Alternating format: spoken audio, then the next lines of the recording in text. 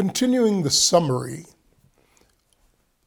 of the book of Revelation, or the book of Revelation being a summary of Scripture, it obviously gives much greater light, much greater insight into how we ought to view events of Scripture. You see, if you're in the midst of a particular epoch where the revelation from heaven is of a certain focus, in the midst of that, it's impossible to see what the end of the matter is going to be, especially when there are several steps in the future to unfold this revelation. For example, Daniel was given a series of brilliant revelations about the end of the age. They concerned things he did not understand. And in fact, when he queried the spiritual entity that was giving him understanding about these matters, he was told at the very end, "It's okay, Daniel," my paraphrase, "it's okay, Daniel, these are not for you. Go your way, you'll sleep in the dust of the earth, and you'll be raised in the last day. And at that point, you will understand what would be impossible for you to understand now." And yet, Daniel was being given what amounted to God committing himself anew to the promises he had made that he intended to fulfill in part through Israel. Yet Israel was in captivity and as far removed from being able to fulfill the purposes of God as you could imagine.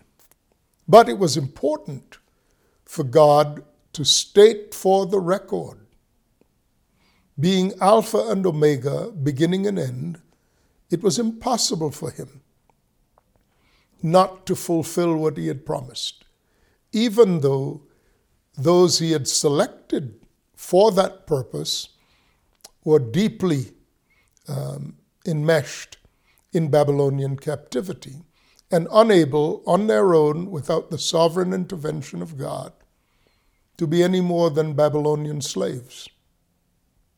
So Daniel was given a picture of what would happen, but there was no way for him to relate it to his present existence. In fact, he was living at a time when the sequence of these events to unfold progressively until the end of the age, which by now would be, 2,700 years after the fact, when the sequence of those events would have been begun with Nebuchadnezzar and Babylon. John the Apostle subsequently wrote about portions of what Daniel had been shown, but even he was not allowed to live at the end of the things he saw and wrote about. So he wrote about them, and they provide for us light for the future. It's been 2,000 years since John spoke of a people being drawn from every tribe, tongue, language, and nation, part of that heavenly vision that he was given beginning in chapter 4 of the book of Revelation.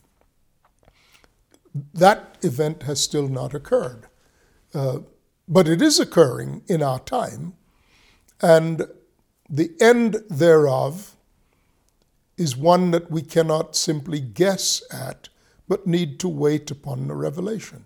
We have enough light at this point to know what will happen. What we don't have is the revelation of the specific steps in between. So until and unless those steps are revealed to us, we simply will be, if we speak about these matters, it would largely be conjecture. But that said, having been, as it were, given the landing lights, we're able to determine by the Holy Spirit what the contributing events are at any epoch in which we live, any season in which we live, what the contributing events are leading to. Now, again, as a summary, as a book of summaries of the rest of Scripture, the book of Revelation gives us vastly more insight than any other book into both what has preceded and what will come subsequently. As I said, there is a descending order of things, and just like it took 4,000 years from the introduction of the sacrifice of a lamb to the coming of Christ, and another 2,000 years since then to understand the spiritual man that is shaped in the image of Christ. And now we're better able to understand that he is the rod and staff, which is both the measuring stick, the authenticator, and the support of that result. So the rod that he holds is unbendable because it's a standard. So it's called a rod of iron. And just as he himself was subject to a rod of iron from the Father, which is that he had to embrace the divine standard without exception, without deviation. So he learned obedience by the things he suffered, like we must learn obedience through the things we suffer. That it was not possible for the cup to pass from him because it was part of what for him was confirmation to a divine standard. So he had to drink the cup because he was conformed to the divine standard that rendered him, in the result thereof, the way, the truth, and the life. He was the way the Father is. He was the truth of who the Father is. He was the life that was derived from the presence of God and sustained by the Spirit of God in the present age. All these things now attenuate to us and become our rod of iron in this life. Now, in this life, pursuing God in this manner of being conformed to the standard of a rod of iron, pursuing God in that way will consume every aspect of our being that is contrary to that standard. And we must willingly give in to it. And when we do, we will have been conformed to the standard of Christ. Now, the point of being added to the body of Christ is that this is the locus in quo, the location in which we encounter the reality of Christ. Apart from the body of Christ, there's no encountering the standard of God. There's no frame of reference that would allow for that to be a meaningful exercise. Once you're added to the body of Christ, you learn obedience by the things you suffer, like he had to learn obedience by things he suffered. And both he and us, the head and the body, are conformed to the same standard, which is the standard of a son as put forth by God, pursuant to the requirement that he has in the earth a man in his image and in his likeness. Now, those who fail to submit to that standard, a standard variously described as the brightness of his glory and the exact representation of his being conformed as one being pressed in a mold in the manner in which coins are stamped with the image of the king. These are all metaphors used to define being conformed to the standard of Christ once you're put in the body of Christ. So if that becomes the result of our earthly life, there is no need in the millennium for us to be also again conformed to a standard described as a rod of iron. Rod being measuring stick, iron being unbendable. So it's a non-negotiable standard because God intends to have a man in his image and likeness. And that man evinces the character of God as put on display in this world by the Lord Jesus Christ. Those who refuse that have to be made into that, inasmuch as they've received Christ and are now sons of God, but still have free will and still may refuse at certain points to be conformed to this standard. Doesn't mean they're lost, doesn't mean they're going to hell. It means they're unfinished.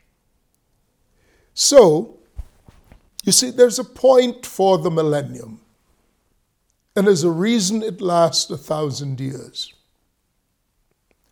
It's the manner in which the order of heaven descends into the earth progressively. Now, keep in mind that 1,000 years for God is just a day. So it may be defined as the day of the Lord. In the millennium, you have the day of the Lord for the confirmation of sons to the standard of divine rectitude as evinced by the person of Christ. And you've got those who have already been conformed who rule with Christ to produce this standard in all the sons of God. So what happens when that is done, which is the principal point and purpose of the millennium? Well, then God has a people drawn from every tribe, tongue, language, and nation, just like he said. Why does it take 1,000 years? Why couldn't God just do that? Snap, as it were, of his divine fingers, and everybody's there. It's because of the nature of what God is attempting to create or produce in those he has received as sons. The nature of it is it has to be voluntary. They have to agree. Otherwise, you will have enforced compliance, and that never allows you to rule. That never allows you to carry the character of God, because then it would always be discretionary on your part, like it was with the original Adam. The whole of creation and the time that it has taken from Adam to Christ is what it took for the fullness of this extreme departure from God to be reached. And the return journey has so far taken 2,000 years, which shows that Christ is able to redeem the time. But then, what is left unfinished will only take 1,000 years. So it's a mistake for us to think that everything spoken of in the book of Revelation happens pretty much in sequence of days of time. No, they happen according to heavenly determinations, and they take the time that God has allotted.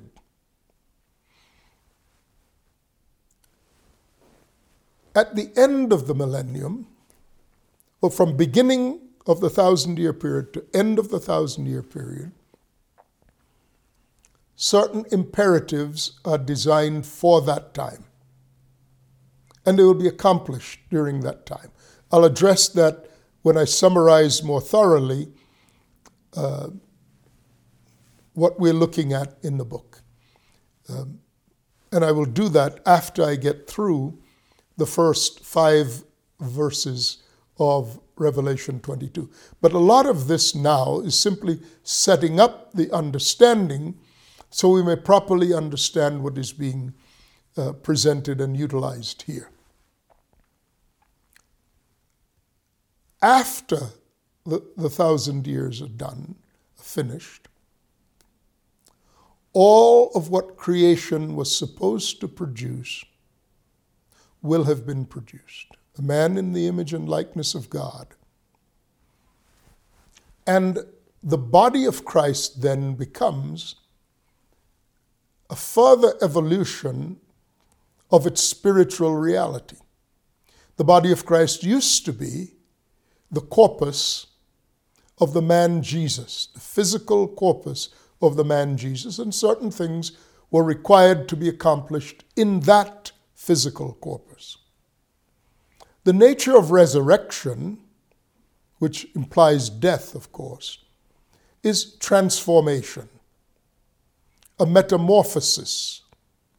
Nothing ever comes back that has died. Nothing ever comes back from death in the same fashion or manner or form in which it was planted, in which it was buried. Resurrection always represents an exponentialization of the thing from its present form into what was contained within the form. That's why Jesus said, I am the resurrection and the life. And why when God established the order of creation, he defined it along the lines of, as long as the earth remains, there will be seed time and harvest. Fruit trees yielding fruit whose seed is in itself, herbs yielding fruit with seed in itself, and it was so. I think there were 3 repeated versions of this in the story of creation in Genesis 1, telling us what Jesus would later claim, that he is that principle in physical manifestation. What I'm doing here is I'm expanding upon this principle because it's everywhere in the book of Revelation, and it summarizes and exponentializes that which we have been introduced to previously, to the point of the thoroughness and finality of those expansions. So, one of the things you must get used to is that even the book of Revelation requires 1,000 years from the return of the Lord to the rendering forth or the setting forth of the final order that of result that God had in mind when he created man, when he created the heavens and the earth, and when he created man. So I want to walk you through now several of these cyclical and final results. So let's begin with water.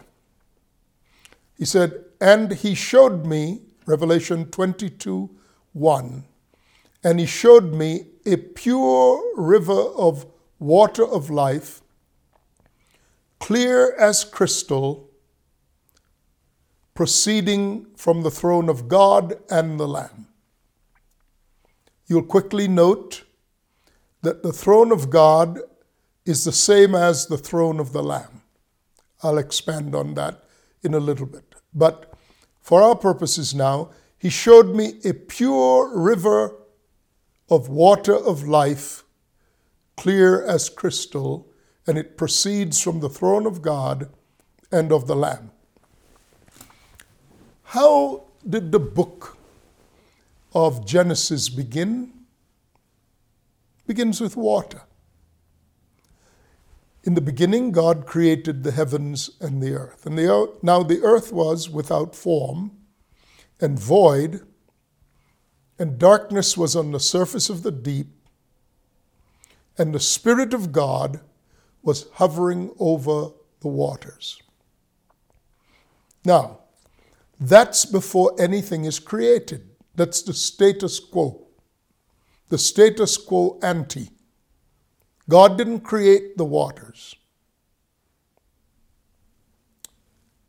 He began to form them by putting a firmament in the midst of them. by that separating them into two realities within creation. That's what God did on the second day. But the first day, he declared his intention, and looking to the end of the matter from the beginning, he declares it was so. What was the first thing God established? Light. And I say established rather than created, because we know from the book of 1 Corinthians, the 4th chapter, that this was a reference to God revealing the secret intents of God that existed before the creation through the Lord Jesus Christ. It was God who said, "Let light shine out of darkness," who has caused the light of the knowledge of the glory of God to appear in the face of Jesus Christ. And then it goes on to say, "And we have this treasure in earthen vessels." This is the book of 1 Corinthians chapter 4. So when God said, "Let there be light," he was pointing to revelation that would come in the fullness of time in the person of the Lord Jesus Christ. So our entire understanding of what was going on in the mind of God is not based in conjecture, but based in what Jesus told us. Hence he's called the Word. In the beginning was the Word was with God, the Word was God, according to John 1. And we see in Genesis chapter 1, we see the relationship between the Holy Spirit and the Word. The Word is Christ. In the New Testament, he'd be referred to as the Logos of God, which is to say, the Logos there is a study of God through the revealed person, or through Christ, the Son of God, revealing the person of the Father. Which is why he said, "I've come to show you the Father."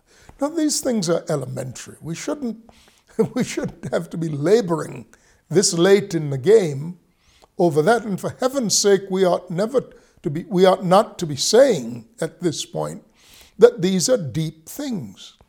These are the low-hanging fruit. The deep things are what Revelation points to and presumes you know the elementary things. But even as I say this, the sad fact, the pitiful, pathetic fact, is most people who have spent their lives going to church have received no instructions in how to understand the Scriptures. Stumbling around in darkness, being those who follow the blind and the blind leading the blind. So, in this first chapter of Scripture, and in the last chapter of Scripture, there is this perfect symmetry of the reference to water. Reference to water. God separated between the waters in the second day of creation. First day was he set up the means by which we would ultimately be given the understanding of what he was doing. And that means is a person, because the book of Revelation, chapter 1, verse 1, tells us that this is the revelation of Jesus Christ,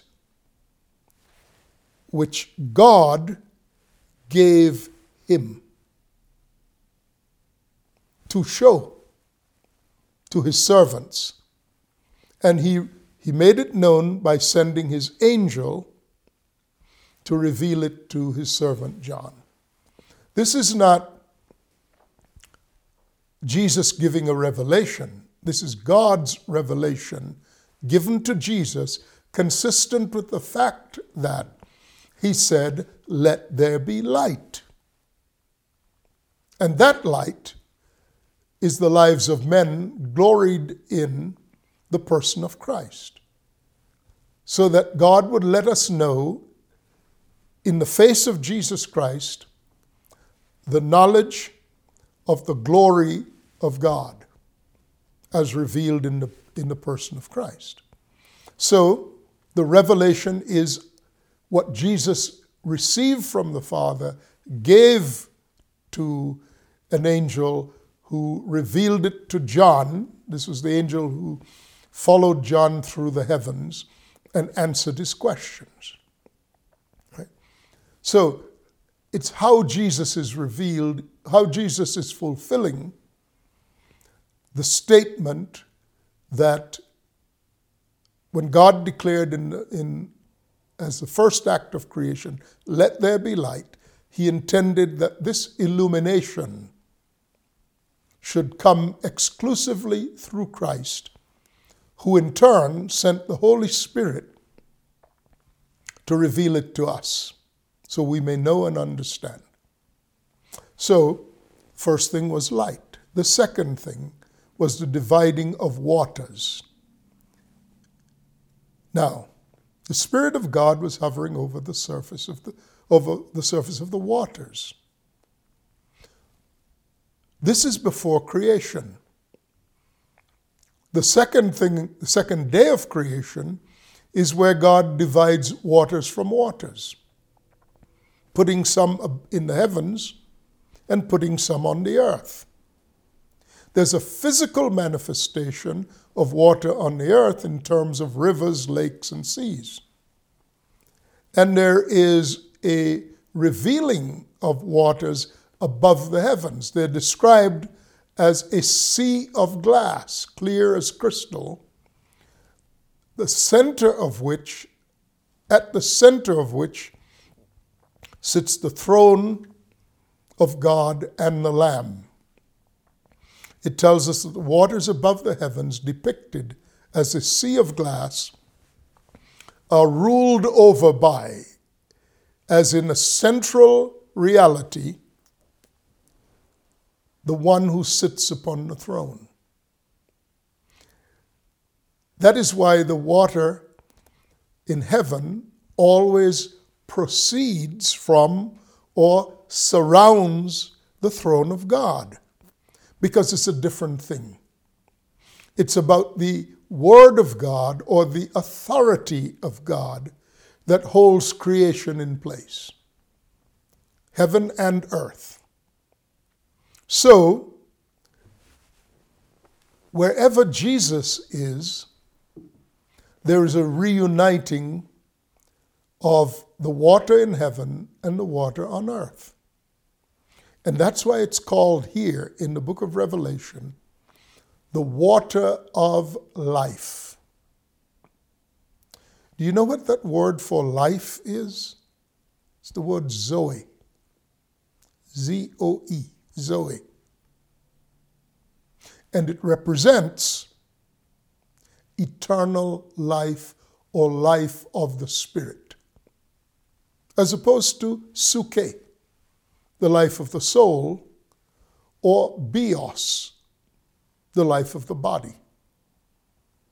It is the water that Jesus says that sustains eternal life.